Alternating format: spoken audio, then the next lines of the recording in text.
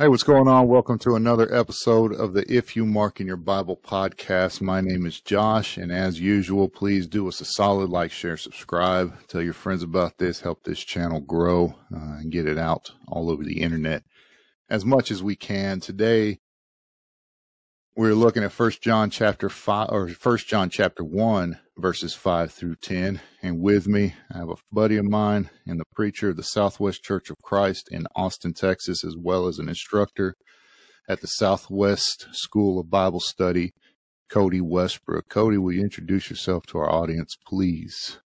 Yeah, sure. Glad to be here, Josh. Thanks for the opportunity. I am Cody Westbrook, and as Josh said, I preach at the Southwest Church of Christ. And in, I think, 2, maybe 3 weeks, it'll make 8 years since we moved here.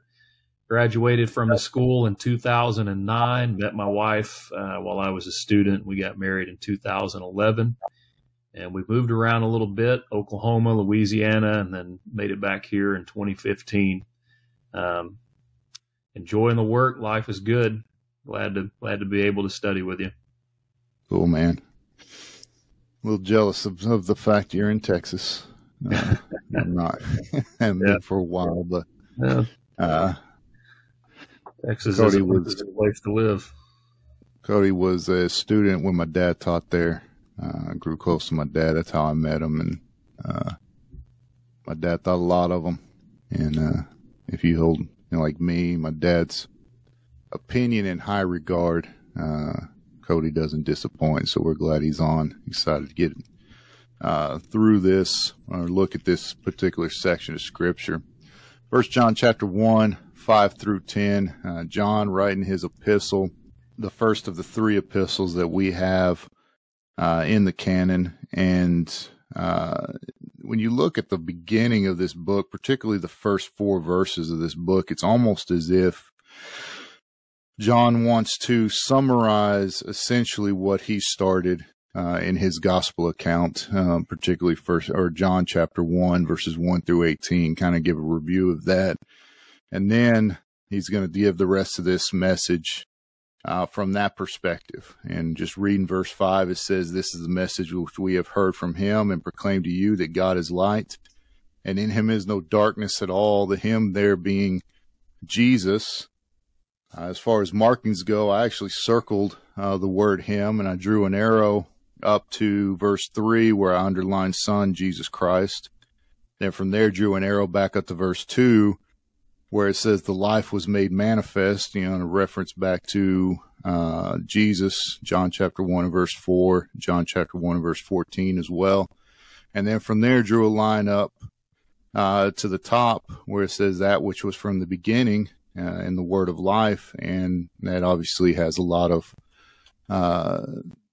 similarities between what he wrote as far as the first verse in John chapter 1 and verse 1, 1 through 3 and 4. All right, we're back. Had some technical difficulties, but we are back on it. Again, we're in 1 John 1, 5 through 10, and we're talking about chapter 1, verse 5. We circled the word him. This is the message that we have heard from Christ. So John is talking about conveying what he either heard from Christ as an apostle. Many will look at this and they'll say, well, there's nothing in the gospel accounts that a dialogue or a discourse by Jesus. Maybe that's the case. We obviously don't have everything that Jesus said while he was here on this earth, so there's nothing out of reason saying that John didn't hear this firsthand as Jesus walked this earth. But even if Jesus didn't say anything along these lines, the premise of what is being talked about here, Jesus more than covered while he was here on this earth. But you could also make the case, according to John 16, that these words are from Jesus via the Holy Spirit. Anyway, so why the controversy arose over it, I'm not sure, but this is a message that Jesus has given through John that we are to hear. And I've underlined that phrase, God is light, and I just put 2 words next to it, absolute and illumination, because I think that's what light from this standpoint is meant to convey concerning God. If you have a reference Bible, you're probably going to have next to that phrase, chapter 4 and verse 8 of 1 John, as well as John 4 verse 24. God is love and God is spirit, respectively, listing the characteristics of it. Light here is the same thing, and that's the character of God in two senses. The first sense in absolute being that every attribute of God is perfect and it's without flaw. So you consider his holiness, his honesty, his righteousness, his knowledge, his capability, whatever it is about God that we want to characterize him with, he's absolute in that facet, and it's perfect and it's good. There's no negative facet of God's character that exists. And I think that's emphasized with that second statement, in him is no darkness at all. But the illumination facet of God as well, in the sense that light illuminates. You go into a dark room, you turn on the light, and then you are able to see everything that's in the light. There's nothing about God from that what we need to know as his creation that he has not revealed to us. He's revealed to us him, his nature, his expectations, and his promise, if we do obey what he tells us to do and meet the expectations that he has. Romans chapter 1 and verse 20 is a verse that I've written out next to that under illumination, where it says that even the power and the Godhead of God can be seen through creation, so that they are without excuse, as well as Hebrews 11 verse 3, the things that are seen were made by that which does not appear, as well as verse 6 of Hebrews chapter 11, that if we're going to be pleasing to God, we have to know that he is and a rewarder of those that diligently seek him. So light is a fitting word here concerning God, because it shows the perfection of God, and it shows that God has revealed himself. Man has no excuse for not knowing God. If man doesn't know God, it's because man has refused to know God, not because God has not revealed himself and kept himself a mystery. What do you have in verse 5? So the first thing that I have on verse 5, actually in a more general way, I have written down 1 John 5:13 and 1 John 2 and verse 2 and 1 John 1 and verse 4 as the three purpose statements of the book. And I like to study those backwards. I think they paint an interesting picture, right? I've written these things to you so that you can know that you have eternal life. I've written these things to you so that if you sin, that sin can be taken care of. You have an advocate with the Father. And I've written these things unto you so that your joy may be full. So real joy comes by knowing that we have eternal life, which is a reality whenever we know that our sin is forgiven. So I put those together and then start asking myself, all right, so how is John developing that theme beginning in verse 5 after we get through the prologue, the introductory remarks, and keep working our way through the book? So that's the first thing that I have. And then the second thing that I did is in my Bible, I just made two columns, one column for light and one column for darkness, because, as you said, we're number one, John is making a statement about the character of God. He's not a light. He is light. It's who he is, and everything that means, everything that's good and holy and righteous and just and so on.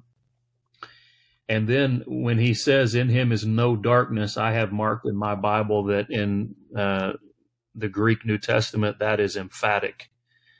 He is light, and in him there is no darkness to be found, none whatsoever of any kind, not even a speck of darkness can be found in him.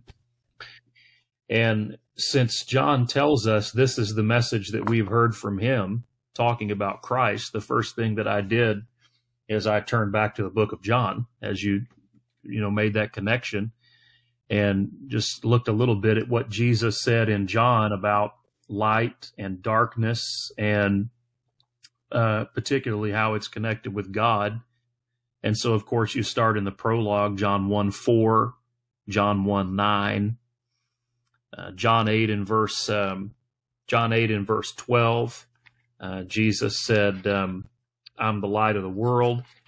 John 12, verse 35 and 36 would also be a context to look at. Jesus talks about that the light will only be with you a little while, so walk while you have the light. And the passage that really stands out to me, because it includes both the light and darkness, is John 3:19 to 21, where Jesus said that this is the condemnation, that light has come into the world, and men love darkness rather than light, because light exposes the darkness and shows it for what it is. And then outside of the book of John, that's good. I have. Go ahead. No, you're good. You cut out for there for just a second. Oh, sorry. I was just going to say, outside of the book of John, I've got Habakkuk 1:13 came to mind. Thou art of purer eyes than to behold evil, and cannot even look on iniquity. Psalm 27:1, the Lord is my light and my salvation. The way of the wicked is darkness, Proverbs 4 and verse 19. And one of my favorite contexts in the New Testament is Ephesians chapter 4, verse 17 and following. And you have a contrast, which is a great little commentary on Romans 1, incidentally. But you have a great little contrast between the useless way, the empty, vain, useless way that the world lives, and he describes that as walking in darkness, in contrast with the new man whose mind has been, created anew in Christ Jesus. And, you've not so learned Christ, and so on. But you've got some kind of practical things in that context that will explain both light and darkness. So that was something else that I wrote down. That's good stuff. And I appreciate you bringing out all the light passages, because that is a theme throughout the New Testament. There is no definite article in the Greek before light at all, and that's his character. Like you mentioned, he's not a light, he's not even the light, but he is just light. And I appreciate you bringing out that emphatic nature of that. You have anything else on 5 before we go to 6? No, but I will say this, just connected with light, and particularly with the gospel account of John and 1 John. This may surprise you and anybody else, but the gospel account of John and 1 John, to me, are two of the most difficult books in the entire Bible to wrap my head around. And I think a lot of that's just because of the way that my brain's wired up. I like Paul, I like Romans, because there's a very clear purpose statement, and then that purpose statement is unpacked very clearly, proposition after proposition. But then when I look at the book of John, or even 1 John to an extent, you have themes and you have images, and I'll look at it and I'll outline it and feel pretty good about it, and then I'll come back 2 days later and think, it's wrong. I need to do it a different way. And it kind of blows my mind a little bit. But of course, light is one of the great images and one of the great, metaphors throughout the book of John. It's a great study. Yes, absolutely. I understand what you're saying. I'm actually the opposite of you. I think I understand these a little more than Romans was hands down the most difficult study I've ever had. I even think Romans is probably more, at least in my opinion, a more difficult study than Revelation, personally. But Tom Waycaster actually described 1 John, the way it moves as if walking up a spiraling staircase, and there's pictures on each side, and as you go, it's just you come back to it as you go up, which I thought was an interesting way to describe it. Yeah, that's really good, And actually. I've at never least, heard that. for me, makes it a little more easier for me to understand how it moves from that perspective. And so, moving on to verse 6, it says, if verse 6 and 7, if we say we have fellowship with him while we walk in darkness, we lie and do not practice the truth. But if we walk in the light as he is in the light, we have fellowship one with another, and the blood of Jesus Christ, his son, cleanses us from all sin. What do you have on those two passages? So first thing, I actually just preached a sermon on this last Sunday night, and I called it 3 Forms of Self-Deception. I had never noticed this before, but, verse 6, verse 7, and then I'm going to get ahead of ourselves a little bit, but then verse 8, Right. verse 9, verse 10, we have ifs, we have conditional statements. And if you go to really 2, what 1, you 2, have, you have the 6th one. yeah, you're right. What you really have here are 3 ways that we lie to ourselves. You have the problem, and then you have the answer. The problem in verse 6 is someone says, I am right with God, but your demonstration and the way that you live falls short of what you say or think about yourself. Your demonstration doesn't match your proclamation. So the solution to that is walk in the light, verse 7. Verse 8, if we have no sin, we deceive ourselves. But if that's the problem, the solution is confess your sins. Verse 10, if we say we have not sinned, and I think the difference here is that verse 8 deals with like a present condition. Not that John is trying to say that we're sinners, because we're not, but that even as Christians, we struggle with sin and have areas in life that we need to improve on. Whereas verse 10 would be looking in the past, like sin's never been a problem for me ever. And then the solution comes in chapter 2, verse 1 and 2.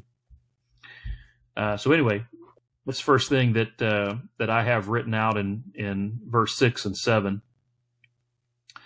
You have to talk about the word fellowship and, define that word, sharing, joint participation, really the idea of oneness.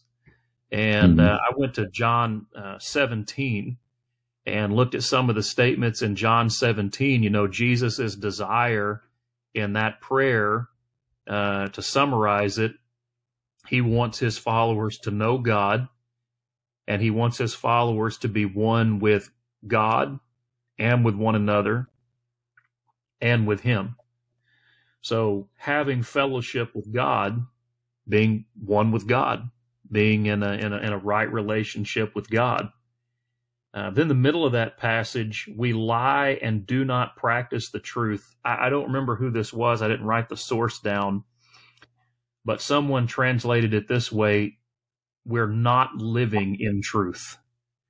And I like that because of what's coming next in verse 7, where you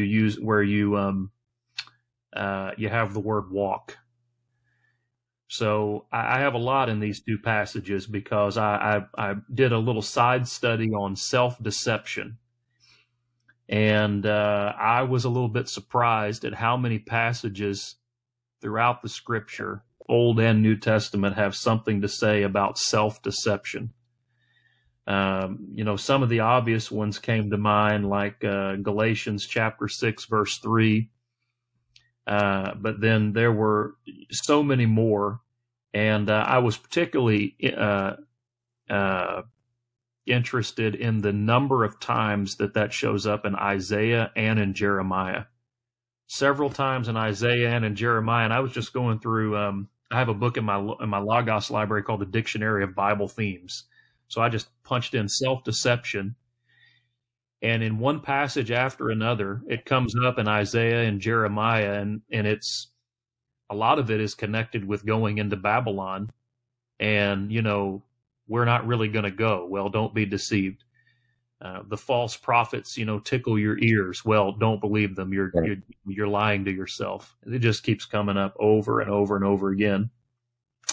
And then, of course, the word walk, indicating, a manner of life, a lifestyle. You also have to talk about the present tense verbs.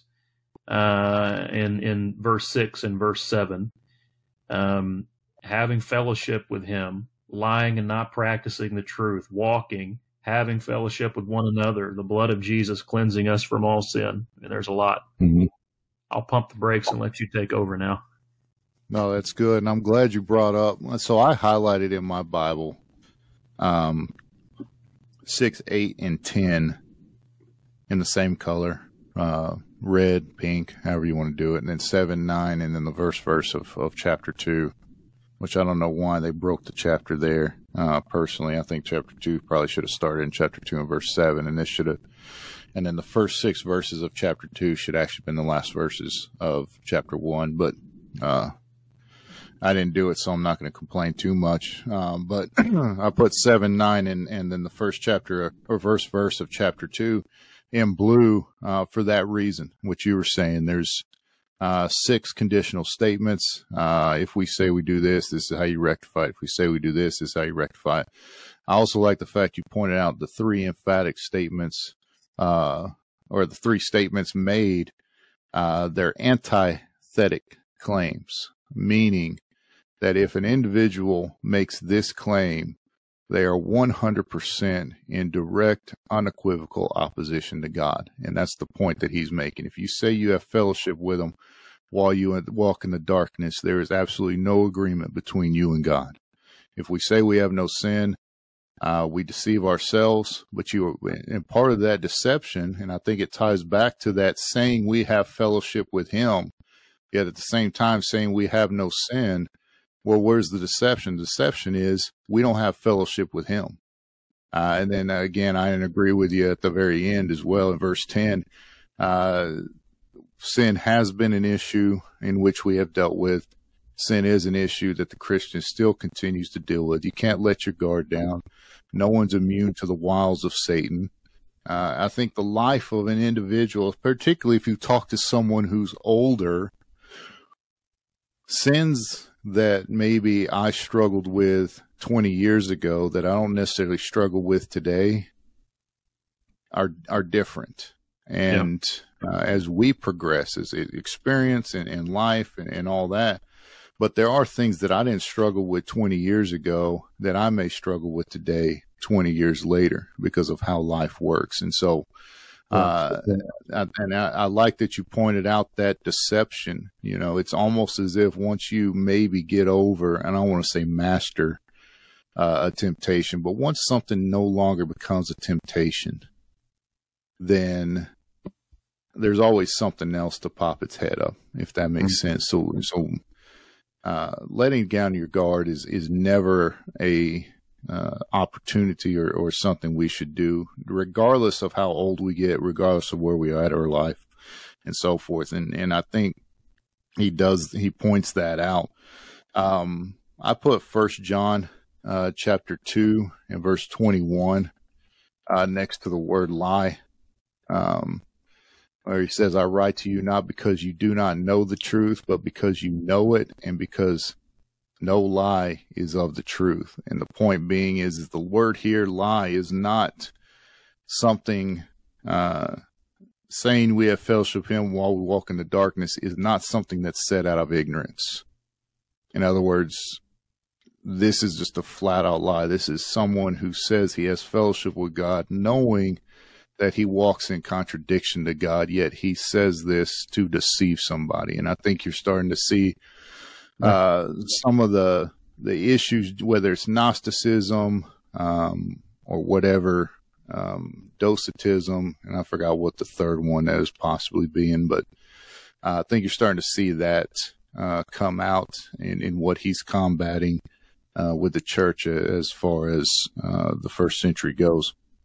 And then do not practice the truth. I put Colossians 3:17, whatever you do in word or deed, do all in the name of the Lord. 2 Thessalonians 2:17, comfort your hearts and establish them every good work and word. And then little children, let us not love in word or talk, but in deed and truth. Point being, it's not one thing it's not enough to say that we have fellowship with God, but it's something we have to put in practice, and an action that has to coexist with the words that we are saying. And John's pointing that out here as well.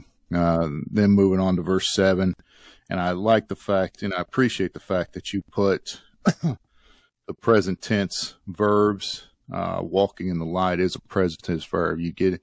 And I think it needs to be mentioned here that in order to walk in the light, one must first put himself in the light. Sure. Through the water of baptism, Acts chapter 2, Romans chapter 6, Mark 16:16. So I won't get into it, but there has to be that implication here that we're talking to Christians from a context standpoint. These are people who have put themselves in the light. And so John's making the point that you have to continue to walk in the light. It's not enough just to be there and sit there, but there's action that's involved from a continual basis. As he is in the light, talking about God.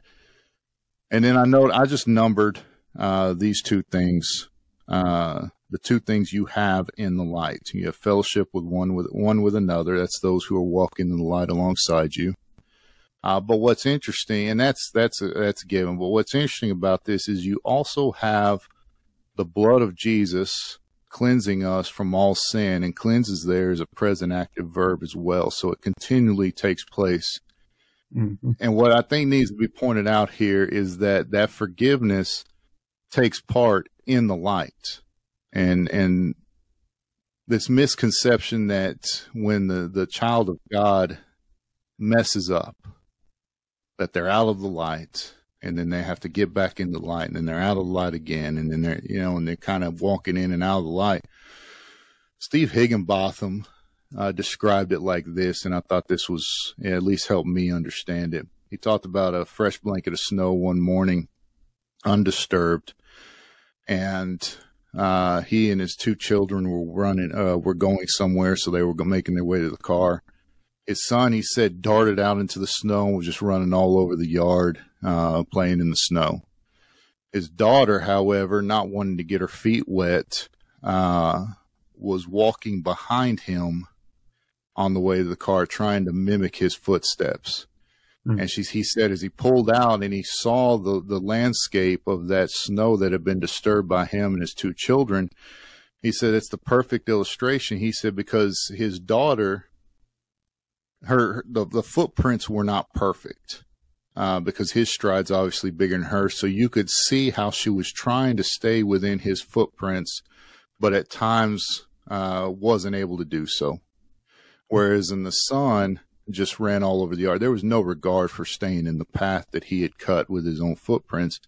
And he used that to describe this. Walking in the light is the person who is striving to stay in the example that Christ has set, and on occasion messes up, versus the one walking in darkness is the one who has no regard for what the example Christ led, and is just going about doing whatever they want. And that's the difference between the two. He described a kid who saw his father mowing the lawn on a hot day, wanted to get him some lemonade, dragged the chair across the table, or across the floor, scuffed up the floor, went to get the cup, knocked a couple out, broke the glass, set the cup on the ground, poured the lemonade, made a mess all over the floor. And then as he was walking out to hand the lemonade to his dad, he tripped and fell and it splashed it all over his dad. And then he described the other kid who was angry at the father, or had no regard for the father, purposefully dragged the chair across the table and across the floor, scuffed it up in order to get the glass, knocked glasses out of the way, broke them, dumped the lemonade all over the floor as he was pouring it, and then just left the jug there to pour out the rest, and then walked outside and splashed it on the father's face. Now, you look at both situations from the father's standpoint, you're going to handle one different than the other. One was completely, the intentions were good, but they messed up, versus the other one who was just a high-handed rebellion. But you look at the results of what happened, it's all the same. Scuffs on the floor, broken glass, messes everywhere, lemonade all over the father, but it was the intention. And I wrote next to verse 7, direction, not perfection. And it's really about, and we would understand it as a father if our child made those same mistakes on accident. And it's, in my opinion, preposterous to think that if we could understand it from our perspective, that God's not looking at it and understanding it from the same way we would. Yeah. I like those illustrations. I hadn't heard what that else before. You have on 7?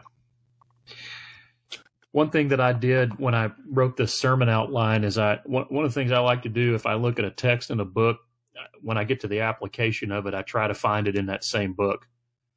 So I went through 1 John chapter 2 with particularly with darkness, and said, here are 4 things.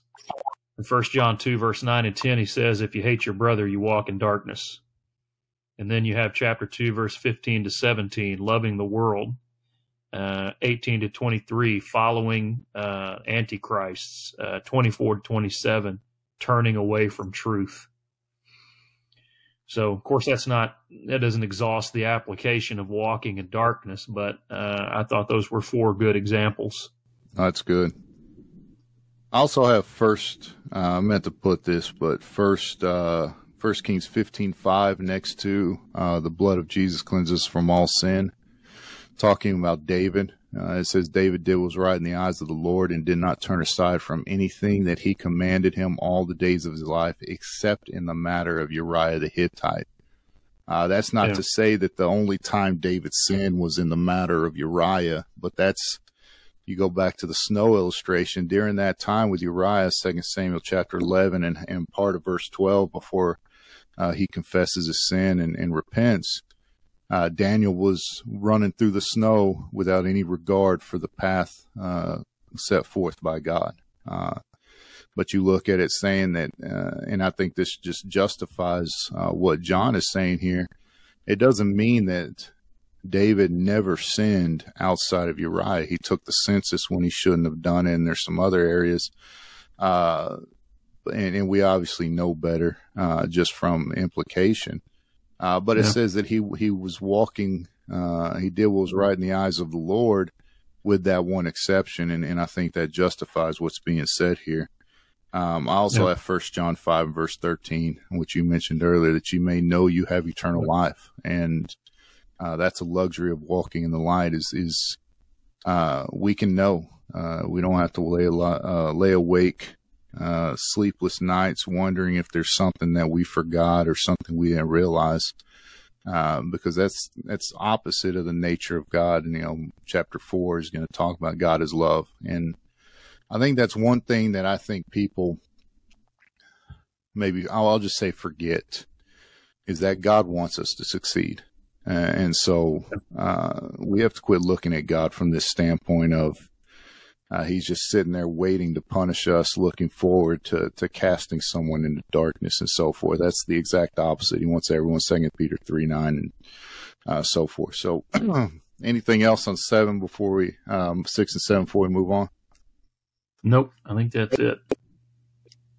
Verse 8, if we say we have no sin, we deceive ourselves and the truth is not in us. If we confess our sins, he is faithful and just to forgive us our sins and to cleanse us from all unrighteousness. What do you have there?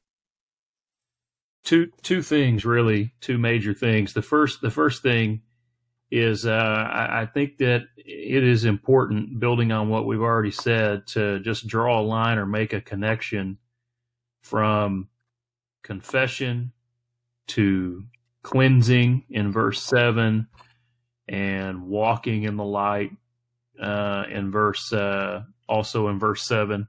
It all works together, as you mentioned. Good illustration. But I would make that connection. And the other thing that I wrote down here is, I guess probably there might be some Christian somewhere who might, overtly just say, I'm good. I've mastered, temptation, and sin is not a struggle for me. But I think that probably would be the exception. But I thought about Hebrews chapter 2 and verses 1 through 3, where the Hebrews writer talked about letting things, being careful lest you drift away into unfaithfulness. And he's really talking, I think, to a large degree in that context about just being forgetful and being careless. Like the Christians were not necessarily going out and overtly looking for ways they could sin. They weren't like the people who, go to bed and lay down at night and ask themselves, how can I sin better tomorrow? Mm-hmm. But through our carelessness, just letting our guard down, we can be like a ship or like a boat that is not anchored or tied to the harbor, and you wake up in the next morning and the tide and the waves have carried it out to sea, and it can happen fast before you know it. Remember, Paul said in 1 Corinthians chapter 10, let he who thinks he stands take heed lest he fall. Mm-hmm. And that's what comes to my mind with verse number 8. That's great. And I like what you made about the tide, because I heard someone make that point. Culture today, you look at society in the 50s, 60s, or 70s of the past century to it today, and how far culture has shifted away. The country today was obviously closer to God 50, 60, 70 years ago than it is today as a whole. And he made that point that, like you said, the negligence, if you're not anchored into tide, will pull you further away. And when you look back, you're going to be, it's just like when you float. I don't know if you ever floated in the ocean or in a river or something like that with your eyes closed. And then you kind of open your eyes and you look back at the shoreline and realize you've drifted out a lot further. Sin's the same way, when you let your guard down. And I think that's a great point. I don't think a lot of people just go out setting out to sin. When I say a lot of people in the church don't just set out to rebel against God, majority.